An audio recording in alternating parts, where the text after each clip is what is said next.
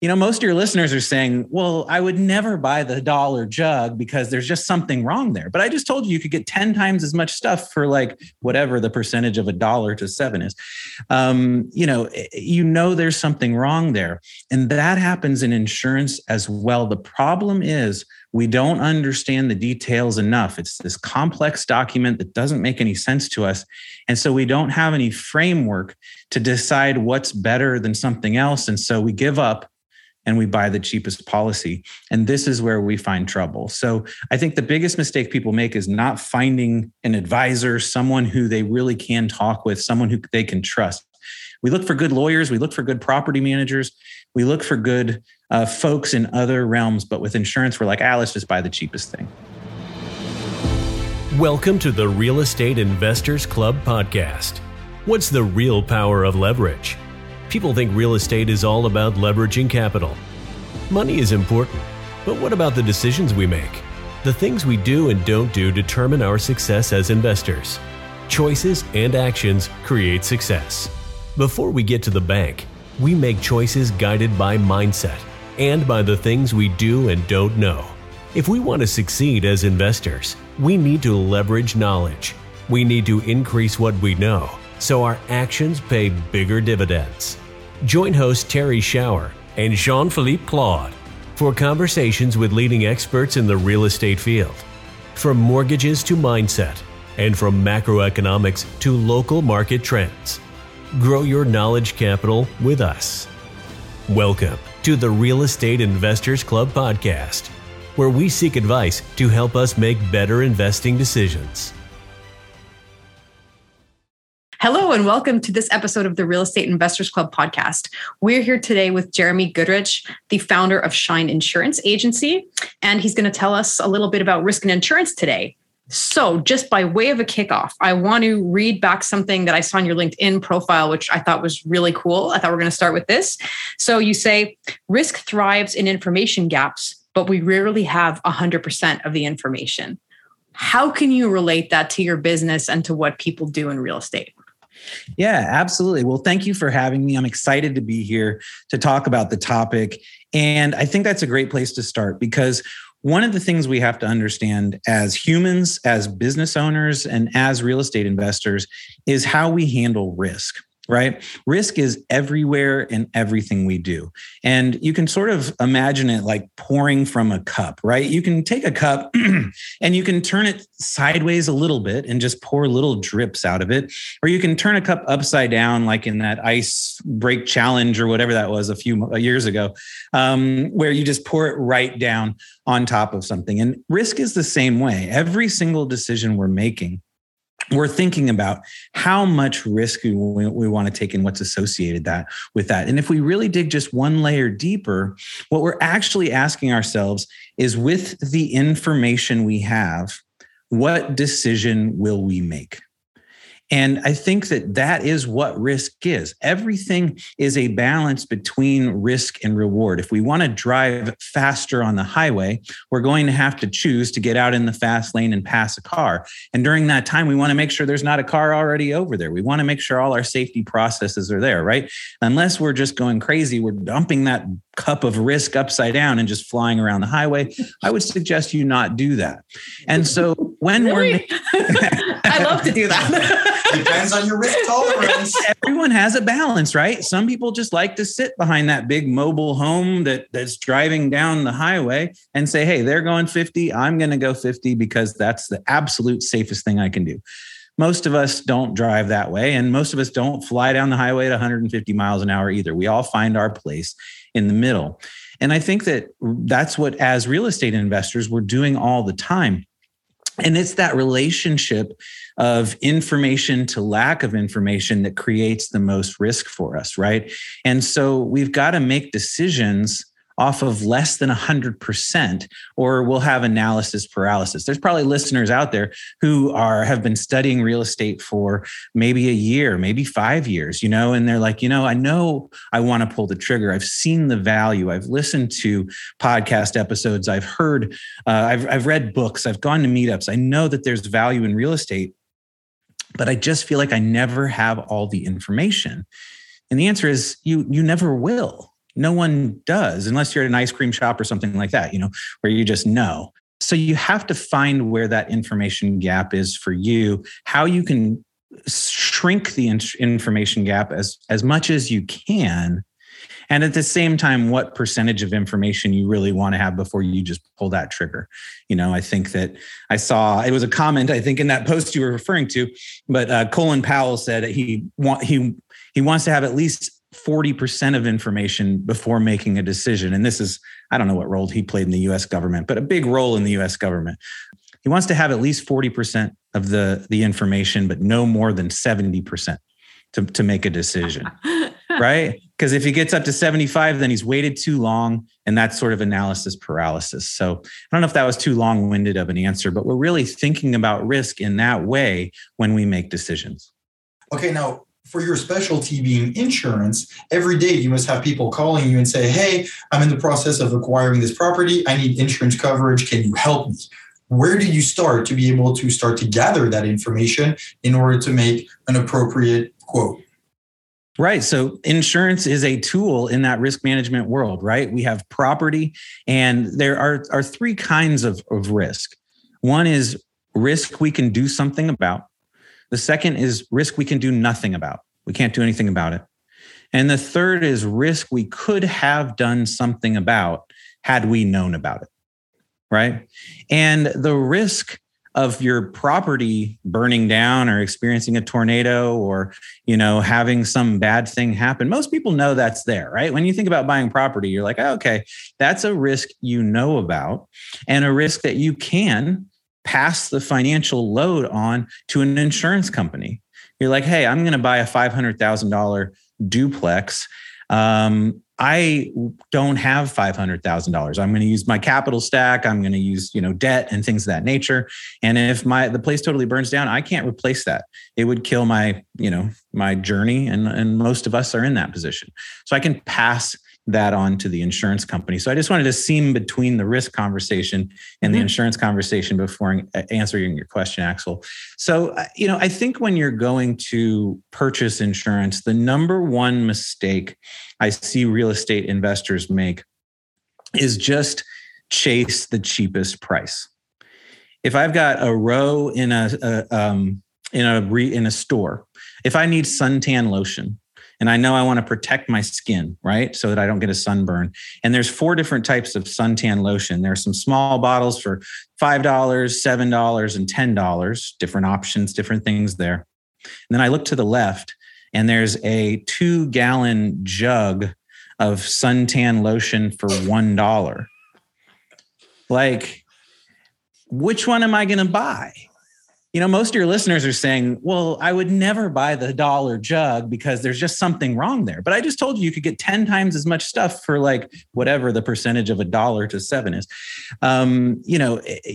There's something wrong there. And that happens in insurance as well. The problem is we don't understand the details enough. It's this complex document that doesn't make any sense to us.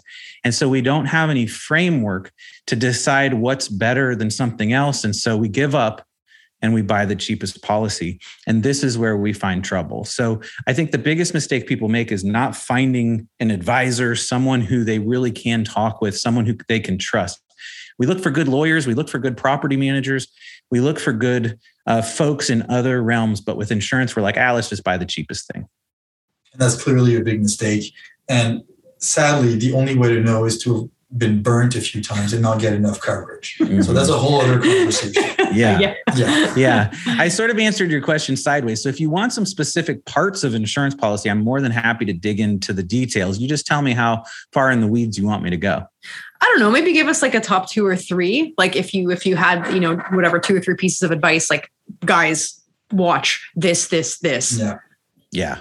So absolutely. So the number one thing I think when you're looking at a proposal is how much coverage the insurance agent is suggesting you put for the building. Let's say you have 1,000 square foot single family home. Generally speaking, it depends on where you live and as far as replacement cost. And certainly we're seeing the cost to replace buildings skyrocket right now with all the other costs that we're seeing go up. But let's say $140 or $150 a square foot is a nice place to land for what it would cost to replace a building. So then we would want to see about $150,000 of coverage on that property. If you see a quote and they've sent you a quote for $90,000, well, that's a sign that that insurance advisor is trying to show you the cheapest price without really thinking about what it would cost to replace the building. So that's the first thing I would look at. Does the building coverage on the quote or on the policy align with what you feel it would actually cost to replace that building? That would be number one. And number two is in the weeds, but I can simplify it. So there's something called replacement cost coverage. Let me give you an example. So let's say you have damage to your roof. In Indiana, we have hail. There's lots of hail damage claims, damage to your roof. And sometimes you need to replace your roof because of hail damage. Well, you're going to have to remove the roof, that old roof. Maybe it's 10 years old. Maybe it's 15 years old. Maybe it's 2 years old. You're going to have to remove that roof and put a new roof on it. To put a new roof on it, it's going to cost $10,000, let's say. Replacement cost coverage says we're going to pay $10,000 minus your deductible, but we're going to pay for the actual cost to replace the roof. Replacement cost is what you want. What we see all too often is something called ACV coverage. And so you can look at your policy or your quote and say, is ACV anywhere? ACV says, well, it's going to cost $10,000 to replace your roof, but that roof that you had on there was 15 years old. And so we're going to depreciate for the age of the roof, and we're going to pay essentially saying, hey, you can replace your 15-year-old roof with another 15-year-old roof. So we're going to pay $4,000 instead of $10,000. Now, we all know we can't go out and buy a 15-year-old roof.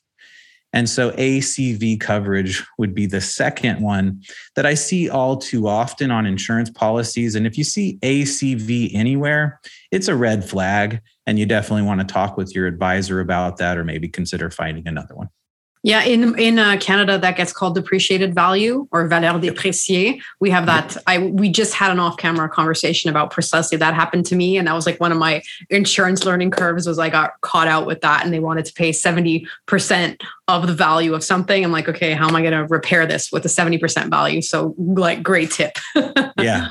And in the defense of the insurance companies, they're seeing so many claims where people just have old roofs and are trying to get those roofs replaced through insurance. Insurance is really supposed to be for catastrophic losses, not to do maintenance work on your roof.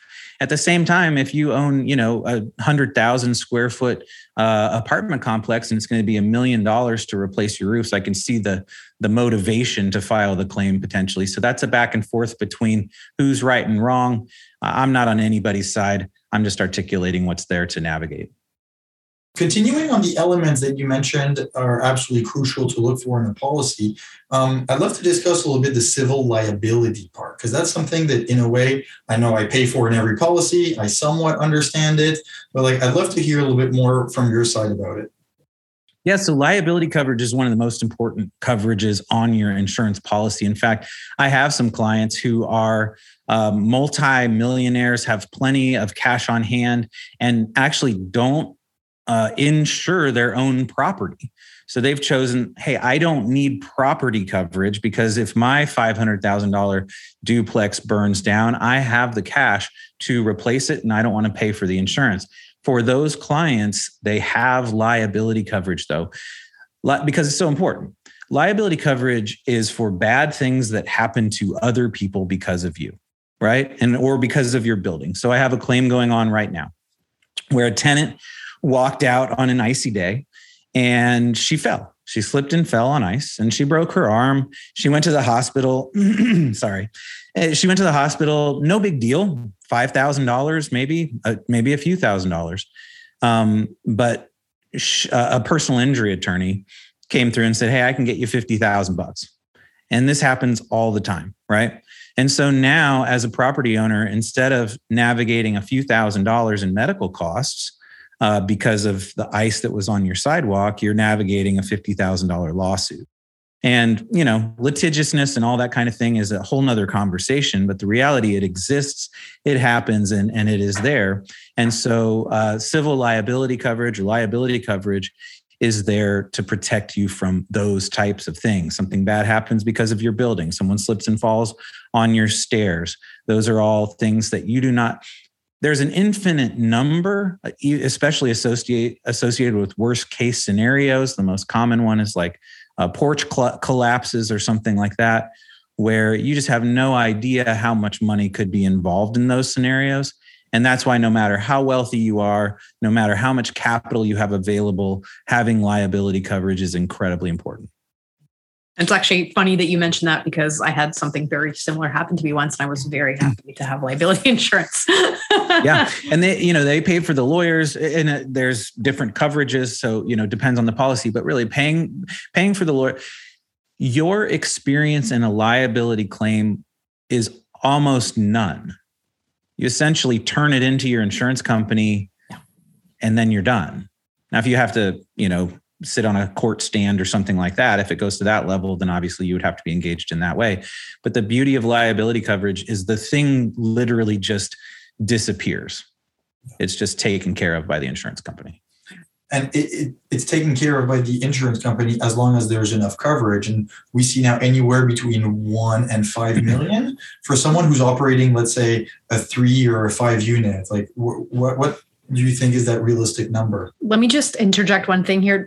Let's remember that Jeremy's in the US, and in Canada, Correct. We don't have the same liability laws. Like you guys are, I think it's a much more aggressive environment in the US for liability 100%. Claims. Like here, things are much more circumscribed. So I just want to mention that for the listeners, that we know that this is like a US conversation, because in Canada, things are just carved up a bit differently, and we have less risk as residential landlords. Mm-hmm. Yeah, no, that's a good point. I mean, it depends on where you're at for sure. The basic premises probably are similar, though, in that, understanding the risks that exist in your space is important. If there's less risk for you in Canada, then it might make sense to have less coverage, particularly if there's a cap of some kind on how litigiousness can happen or something like that. I don't know the specifics. It may even be provincial. But that's a good point. For me, I think that $1 million of liability coverage is the base that I would suggest really anyone have. And from an American perspective, that's because, in a worst case scenario, you can imagine getting there pretty quickly. As far as rules of thumb, because again, you have no idea what the number could be.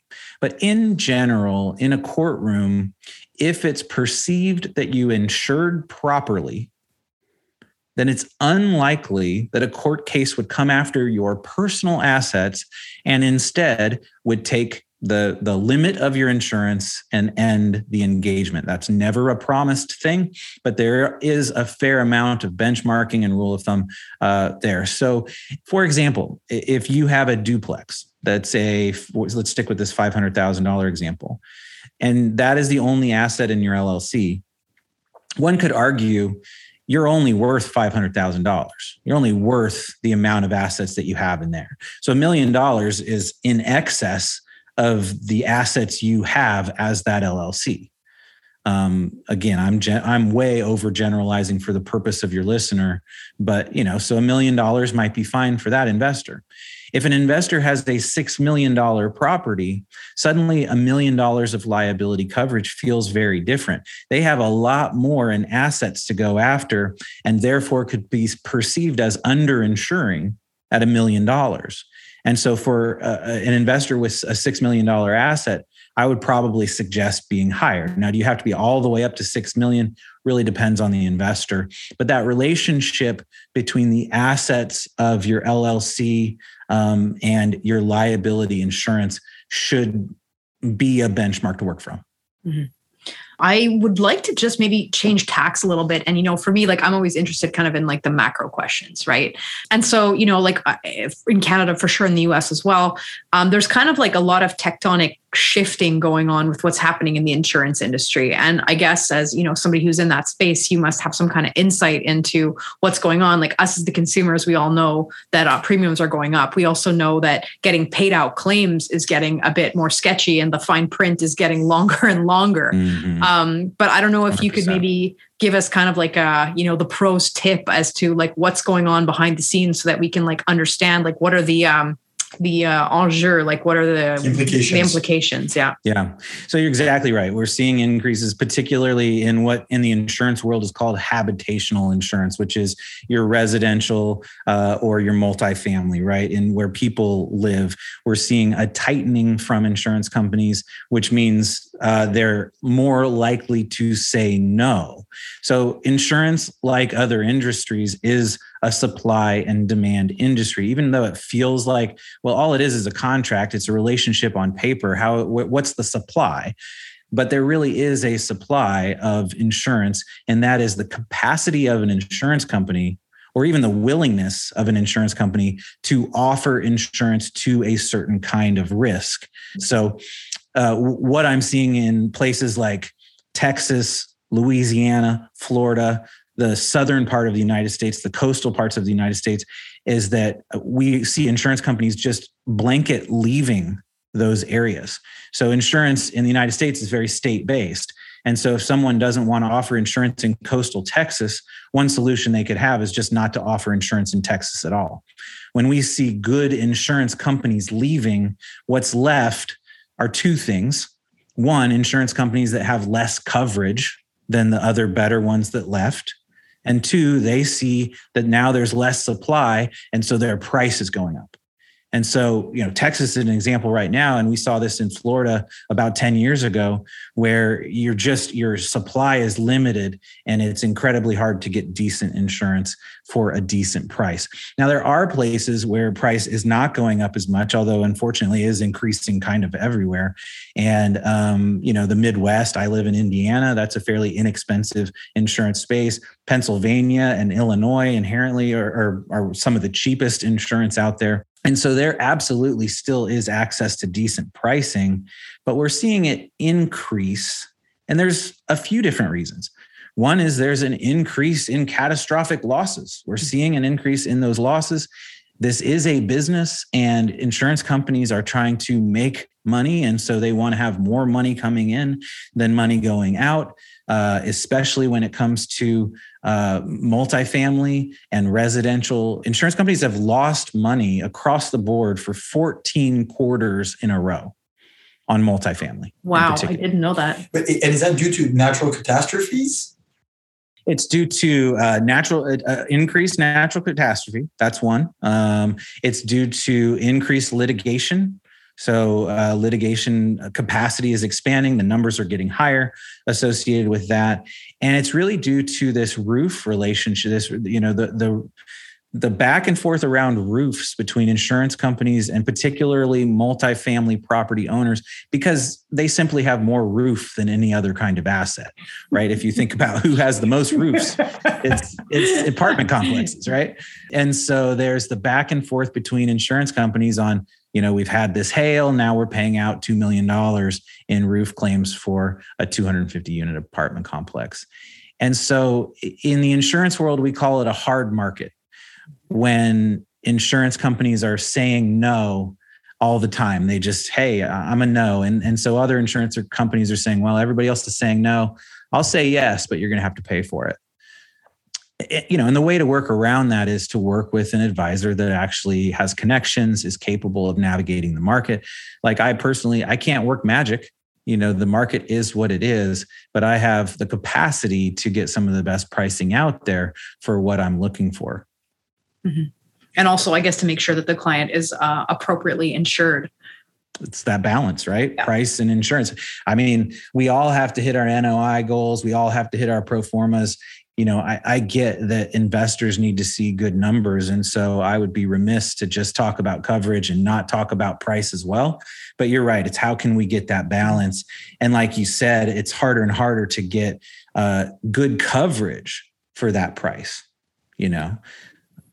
Yeah. And I mean, I think that's just like super insightful. Like if you look at because basically like insurance is a market. And I think, like you said, we just think it's this thing that you go out and make a phone call and you get it, but it's not that. There is a market, and like the market is pricing in risk, and it's pricing in supply and demand. And like you said, in certain places, like, like just like certain banks don't want to take on certain kind of mortgages anymore. Certain insurance companies just don't want a particular kind of risk. And so as they get out of that, supply goes down, demand remains the same or is higher. And then that creates like a price crunch. Yeah. So. And commercial real estate in general is one of those risks that insurance companies have always, this is not new, but have always seen on the edge of what they're willing to say yes to. And so what I'm always trying to do is position myself as an insurance advisor and say, look, the folks who are coming to me, I am vetting them. The investors who are coming to me, I'm vetting them. I'm making sure they're the type of real estate owner that really does take care of their property, that makes sure safety is of the utmost concern, that does all the things they're going to do to create this as a safe property. You can trust me to bring those clients to you. What I need you to do for me is say yes to me more often than maybe you say yes to other agents. And that's the game we're playing on the back end to get insurance companies to say yes to us more. Isn't that just fascinating? Because I didn't realize, like, I have a broker here. We also have like a lot of direct insurers in our markets here. And so like, I had no idea that like the brokers have that kind of leeway, right? I thought also they're just picking up the phone. Okay, let me call Intact. Let me call so-and-so. Let me call whatever. And then like I end up with something and I don't even really know why. Yeah. And in residential, it is a little bit like that. When we're talking about single family schedule, single family homes, things like that, if you're calling some of those Super Bowl commercial companies or things like that, I mean, it's pretty straightforward as far as where the price comes from. There's just discounts. They either apply or they don't, and the number comes out. But in commercial real estate, 5 doors or more, when we're talking about, bigger properties, it's similar to lending. In the lending world, it's a little more of the wild, wild west when it comes to commercial lending, right? You can have a conversation with, a broker can have a conversation with an underwriter, the ultimate person who's making the decision at the company. And if the conversation makes sense, if the story makes sense, you could get better loan, you can get a better loan, or you could even get a loan at all instead of not having any. It's the same in commercial insurance. If I can tell the story of a property, the story of an investor, the history of what they've done and their capacity to mitigate risk, I can get a yes in a way that I couldn't for a different type of investor. Mm-hmm. And with what you're describing here, you seem to emphasize that it's also a very relationship-based business. And so I'm sure you have some clients that you've had for 20 years that obviously you're going to go and take more risk for them because over the years you've seen how well they've maintained their properties. Are there any other factors other than maintenance that would really make you vouch for them? Yeah, I mean, I think that's right. The better I know an investor, the better I can pitch an investor. I think longevity with insurance company also helps a little bit. Once you're in the door, if you stick around for a while, it's likely that even renewals will look better. So an insurance company is looking every year, and especially in the commercial insurance world, and saying, what has this risk looked like till now? What am I willing to tolerate? And frankly, what do I think I can get out of this? It's not like they're, insurance companies are just like, oh, hey, how can I give the cheapest price? There's a balance there happening, right? And so they will look at the risk. And if they've been with you for 1 or 2 years, it's going to feel different than, if this client has been with you for 10 years, you've made, and I promise you, underwriters think about this exact thing every single year when they look at renewals in the commercial insurance world. We've made $100,000 off of this property, this property by $10,000 over a year over the course of 10 years. I'm going to make sure that the rate increases are more limited than maybe someone who I haven't made any money off of yet. Mm-hmm. Now, of course, the opposite is true as well. If we've had some big losses, now, a company is more likely to offer a higher price because they've either lost the money themselves if it's a renewal, or they've seen that those losses exist and that this may be a higher risk account. Mm-hmm. Well, Jeremy, this has been super interesting. Like you've had some really like enlightening things, like making the insurance situation interesting. Do you have any kind of like last things that you want to say, last piece of advice, last motivational snippet? Sure. Yeah. So, especially for multi and family investors that are listening right now, 5 doors or more, one of the things you're doing is obviously doing a lot of pro forma work, doing a lot of underwriting work, trying to figure out what's a good deal and not a good deal. And one line item in that pro forma is obviously the insurance line item. I've created just like a really quick, easy way to make sure that's right. It's at shineinsurance.com/ballpark. And basically you put the address in and answer 9 yes or no questions. And assuming those questions are answered in the way that isn't complicated. So like the coastal question, if it says it is coastal, then it's not going to pop out an immediate quote. But assuming they're all right, then it's going to pop out an immediate number for you to underwrite with, just like right away. And so I would encourage you to use that tool and just get reps on it. And, whatever market you're investing in, you're going to start to see similar numbers over different properties. And then you can feel more comfortable with your number. I think what I worry about is people putting $200 a door in their pro forma, getting past, submitting a letter of intent and getting into the due diligence period and then realizing it's actually $500 or $600. And, obviously you look at how that affects cap rates and everything else. Those are big effects that they have. So my last piece of advice, I guess, is just, use that link and just start getting reps on what the insurance piece costs. That's a United States based thing. So if it's a Canadian listener, you could email us or something like that. And along those lines, then where can people find out more about you? What's the best way to get in touch? Yeah, so they're at shineinsurance.com. Obviously the best place. I do have a podcast called Managing Commercial Real Estate Risk. You can find that anywhere you listen to podcasts, where we talk about risk as a whole. And I talk with some of the biggest investors across our country about how they manage risk and how they navigate things. Wonderful. Well, thank you, Jeremy. This was really insightful. Thank you very much today for your participation. Hey, it was my pleasure. Thank you so much for having me. All right. And to anyone listening, as usual, please keep supporting us. If you want to share this episode with a friend who could benefit from the conversation, subscribe to the show, follow, and send us some feedback. It's always appreciated. And until then, as usual, get to know your market and go make some offers. Thank you. Thanks for listening to the Real Estate Investors Club podcast. We hope you enjoyed this episode. If you did, remember to give us a rating, leave a comment, subscribe, and share. You can find Terry at terryshower.com. Her book, Mindful Landlord, is available on Amazon. You can also follow her on Facebook, LinkedIn, and Instagram. JP is the president of the Real Estate Investors Club. You can learn more about the club's networking and educational activities on Facebook by searching for Real Estate Investors Club. Look to the show notes to find information on our guests and links to material mentioned in the episode.